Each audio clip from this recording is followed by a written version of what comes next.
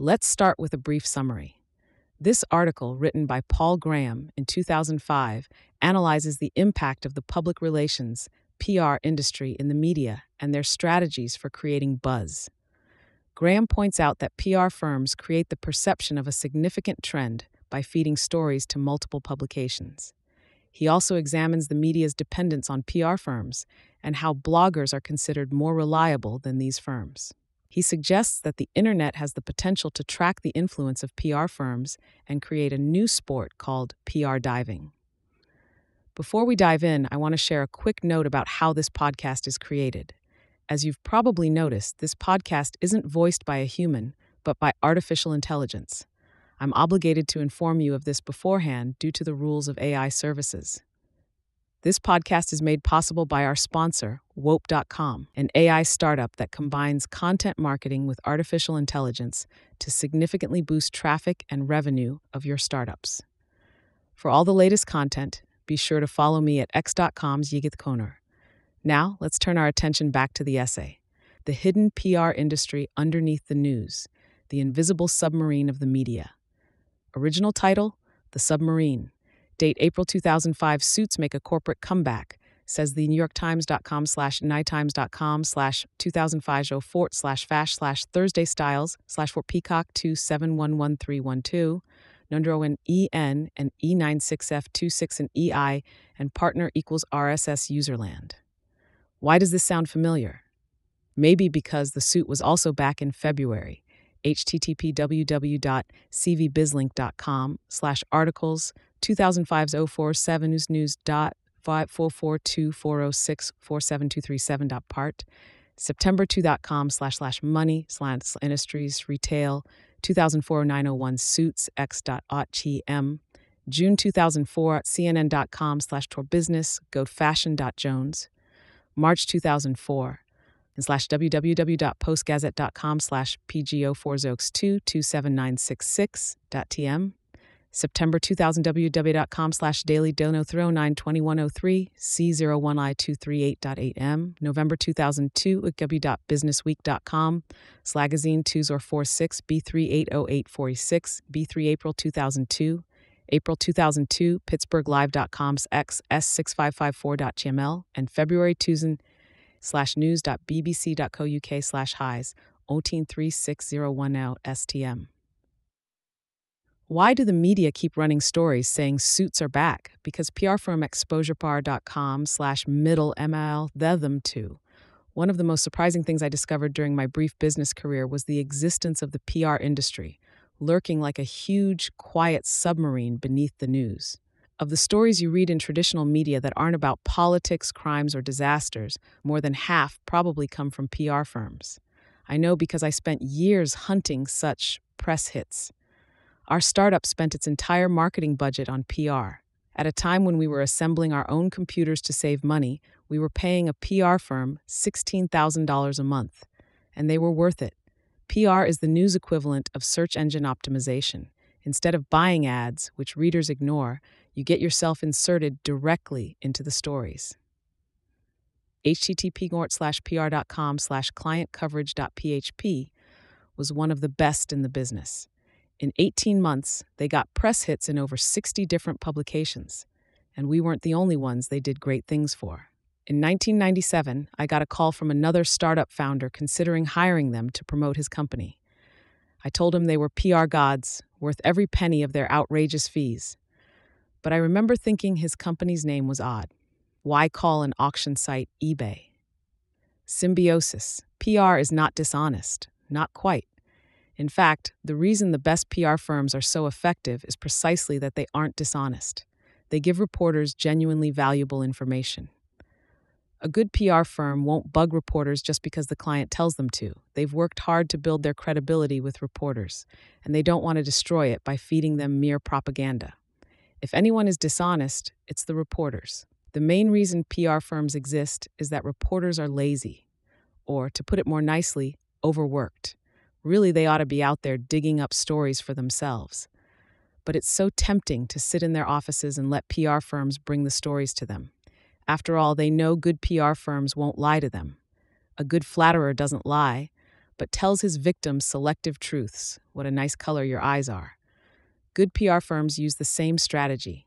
They give reporters stories that are true, but whose truth favors their clients. For example, our PR firm often pitched stories about how the web lets small merchants compete with big ones. This was perfectly true, but the reason reporters ended up writing stories about this particular truth, rather than some other one, was that small merchants were our target market and we were paying the piper. Different publications vary greatly in their reliance on PR firms. At the bottom of the heap are the trade press, who make most of their money from advertising and would give the magazines away for free if advertisers would let them. The average trade publication is a bunch of ads, glued together by just enough articles to make it look like a magazine. They're so desperate for content that some will print your press releases almost verbatim if you take the trouble to write them to read like articles. At the other extreme are publications like the New York Times and the Wall Street Journal. Their reporters do go out and find their own stories, at least some of the time. They'll listen to PR firms, but briefly and skeptically. We managed to get press hits in almost every publication we wanted, but we never managed to crack the print edition of the Times. The weak point of the top reporters is not laziness, but vanity. You don't pitch stories to them. You have to approach them as if you were a specimen under their all-seeing microscope, and make it seem as if the story you want them to run is something they thought of themselves. Our greatest PR coup was a two-part one. We estimated, based on some fairly informal math, that there were about 5,000 stores on the web. We got one paper to print this number, which seemed neutral enough.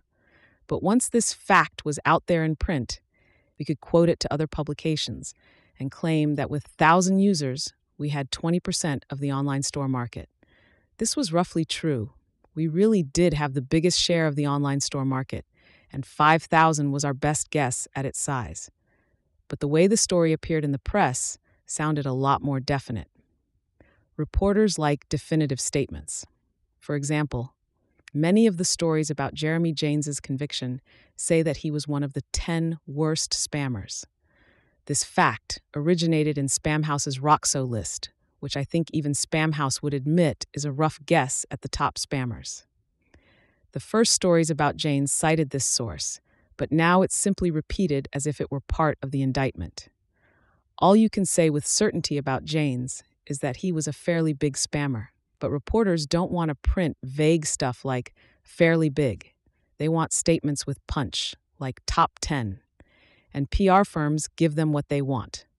Wearing suits, we're told, will make us sanfrancisco.bizjournals.com/cisco/stories/and225 more productive.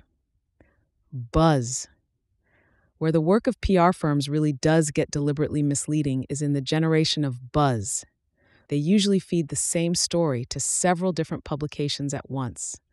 And when readers see similar stories in multiple places, they think there is some important trend afoot, which is exactly what they're supposed to think. When Windows 95 was launched, people waited outside stores at midnight to buy the first copies.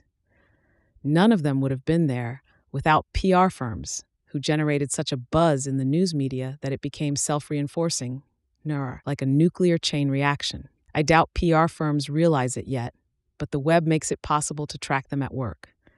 If you search for the obvious phrases, you turn up several efforts over the years to place stories about the return of the suit.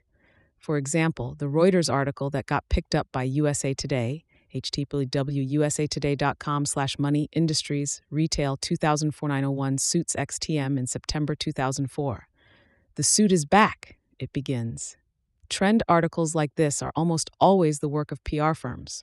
Once you know how to read them, it's straightforward to figure out who the client is.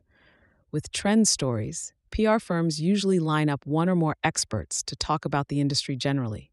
In this case, we get 3: the MPD Group, the creative director of GQ, and a research director at Smith Barney. When you get to the end of the experts, look for the client. And bingo, there it is, the Men's Warehouse.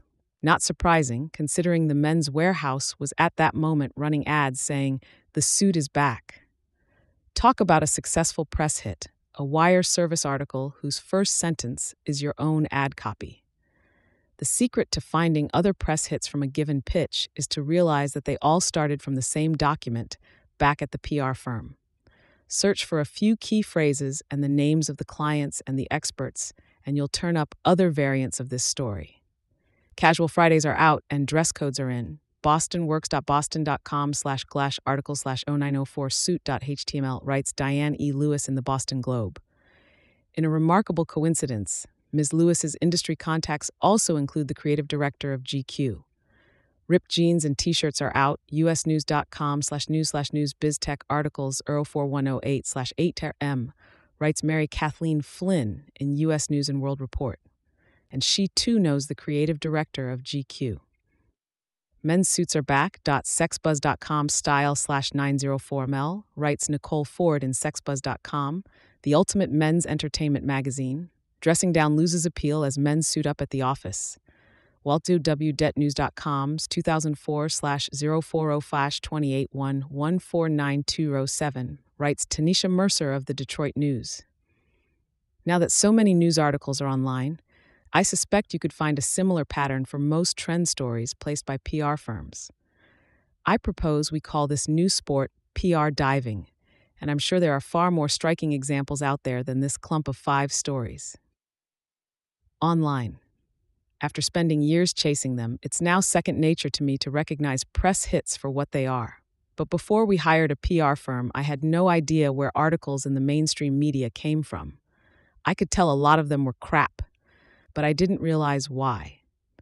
Remember the exercises in critical reading you did in school, where you had to look at a piece of writing and step back and ask whether the author was telling the whole truth?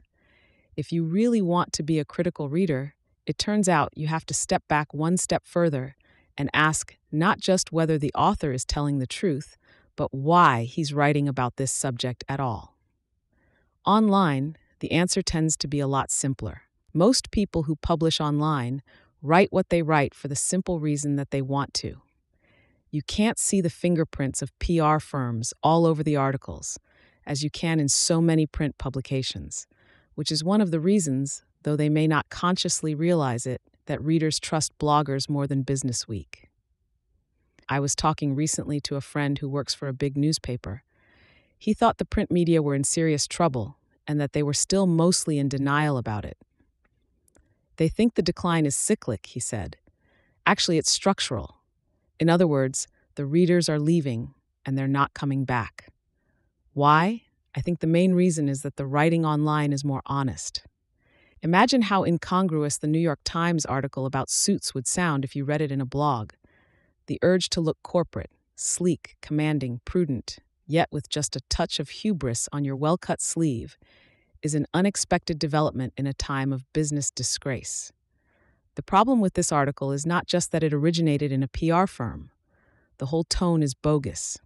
This is the tone of someone writing down to their audience. Whatever its flaws, the writing you find online is authentic. It's not mystery meat cooked up out of scraps of pitch letters and press releases and pressed into molds of zippy journalese. It's people writing what they think. I didn't realize, till there was an alternative, just how artificial most of the writing in the mainstream media was. I'm not saying I used to believe what I read in Time and Newsweek. Since high school, at least, I've thought of magazines like that more as guides to what ordinary people were being told to think than as sources of information. But I didn't realize till the last few years that writing for publication didn't have to mean writing that way. I didn't realize you could write as candidly and informally as you would if you were writing to a friend. Readers aren't the only ones who've noticed the change. The PR industry has too. A hilarious article /www.org/Squirler Publications Magazines O2 News1.asp on the site of the PR Society of America gets to the heart of the matter. Bloggers are sensitive about becoming mouthpieces for other organizations and companies, which is the reason they began blogging in the first place. PR people fear bloggers for the same reason readers like them, and that means there may be a struggle ahead. As this new kind of writing draws readers away from traditional media, we should be prepared for whatever PR mutates into to compensate. When I think how hard PR firms work to score press hits in the traditional media, I can't imagine they'll work any less hard to feed stories to bloggers if they can figure out how. Tash notes, PR has at least one beneficial feature. It favors small companies. If PR didn't work, the only alternative would be to advertise, and only big companies can afford that. Advertisers pay less for ads in free publications because they assume readers ignore something they get for free. This is why so many trade publications nominally have a cover price, and yet give away free subscriptions with such abandon. Different sections of the Times vary so much in their standards that they're practically different papers. Whoever fed the style section reporter this story about suits coming back would have been sent packing by the regular news reporters. The most striking example I know of this type is the fact that the internet worm of 1988 infected 6,000 computers. I was there when it was cooked up, and this was the recipe. Someone guessed that there were about 60,000 computers attached to the internet, and that the worm might have infected 10% of them. Actually, no one knows how many computers the worm infected, because the remedy was to reboot them, and this destroyed all traces. But people like numbers, and so this one is now http://google.search, internet worm plus 1988 plus 6,000 all over the internet, like a little worm of its own. Not all were necessarily supplied by the PR firm. Reporters sometimes call a few additional sources on their own, like someone adding a few fresh vegetables to a can of soup. Thanks to Ingrid Bassett, Trevor Blackwell, Sarah Harlan, Jessica Livingston, Jackie McDonough, Robert Morris, and Aaron Swartz, who also found the PRS article, for reading drafts of this. Correction: earlier versions used a recent Business Week article mentioning deldissio.us as an example of a press hit, but Joshua Schachter tells me it was spontaneous.